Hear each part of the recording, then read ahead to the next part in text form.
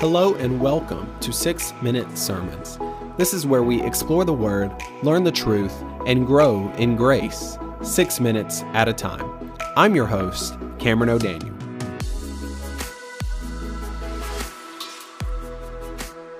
In the book of Colossians, chapter 3, verses 2 and 3, Paul is writing and he says that we are to set our minds on things that are above, not on things that are on earth. For you have died, and your life is hidden with Christ in God. So Paul has written this book, this letter to the church in Colossae. Now this book, it talks about the preeminence of Christ, how Christ is the whole reason why Christianity exists. It's the whole reason why the whole world exists. I mean, he was there with God at the beginning, helping God, and even God using Jesus to create the universe, to create the world. He was there. And so here in chapter 3, we're talking about how Christians have died with Christ, how we have been raised with Christ, and how we have been made alive with him. If you go back to verse 1, it says, "If then you have been raised with Christ." So it's talking about Christians. It's talking about those who have believed on Jesus and have been raised to life from their spiritual deadness. I also heard recently that in another version, another translation of the Bible, that this verse in chapter 3, verse 1, it could be translated to, "Since you have been raised with Christ." So it's not an if, like, oh, maybe you have, maybe you haven't. It is a since you have been raised with Christ. What are we to do since we have been raised with Christ? We are to seek the things that are above, where Christ is seated at the right hand of God. So we're to seek the things that are of God, to seek the things that are of Christ. And that's verse 1. Verse 2 and 3 sort of expounds on that verse, and it says, "Set your minds on the things that are above."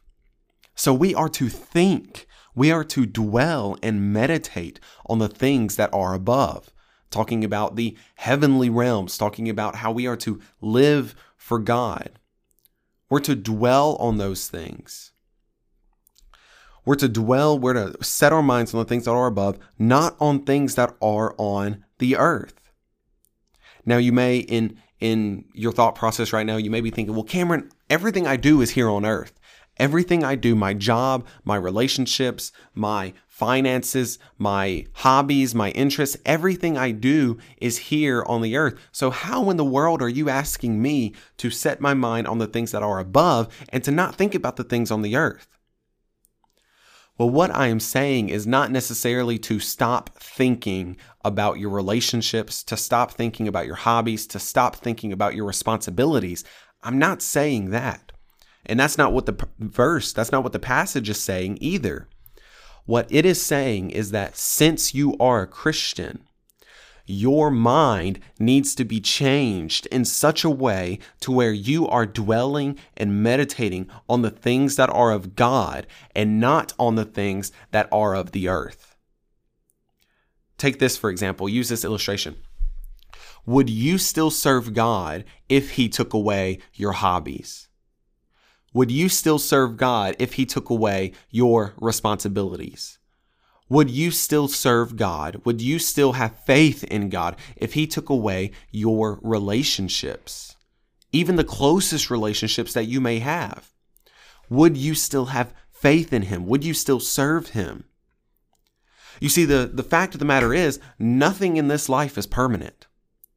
Nothing in this life lasts forever. In Isaiah, it says, the grass withers and the flower fades. It's all going to go away. But what stands forever? The word of God will stand forever. The word of God will stand forever.